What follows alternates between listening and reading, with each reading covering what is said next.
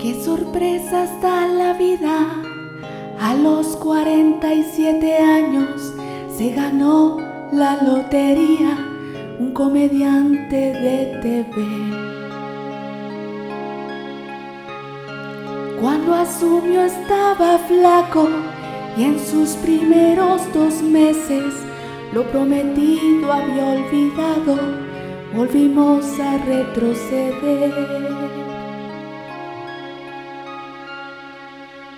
50 cumple hoy, pronto se va, y con casacas fue donde más destacó. A todos engañó sin importar que a un país al crimen fue que devolvió. Lo que más criticó lo engulló. No fue capaz de cumplir lo que prometió. El fanatismo no le hizo bien y su mandato todo en circo se volvió.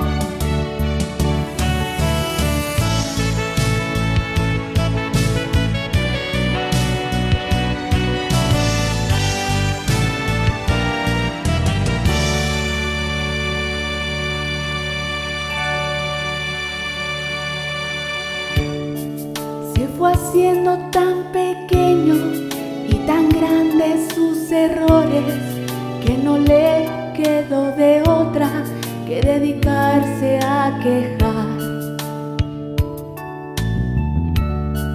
Como no tenía planes, crecieron todas sus mentiras, porque no encontró la forma de aceptar me equivoqué. 50 cumple hoy, pronto se va, y con casacas fue donde más destacó.